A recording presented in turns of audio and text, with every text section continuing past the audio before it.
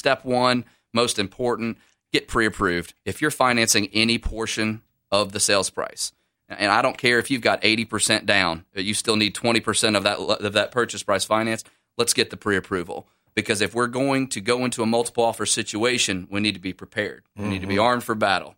We need to have everything lined up. That's why they call it a bidding war. That's exactly right. And it can be very anxious, and these bids happen quickly. Friday afternoon, we look at a property at 5 p.m., we're on the phone until 10:30, 11 o'clock that evening, working at the details, trying to close on this get this contract closed so that another buyer can't come in tomorrow morning and bid and make it a multiple offer situation. If you don't have that pre-approval in hand, that's just not going to happen. Your process is going to take days instead of hours to solidify that contract.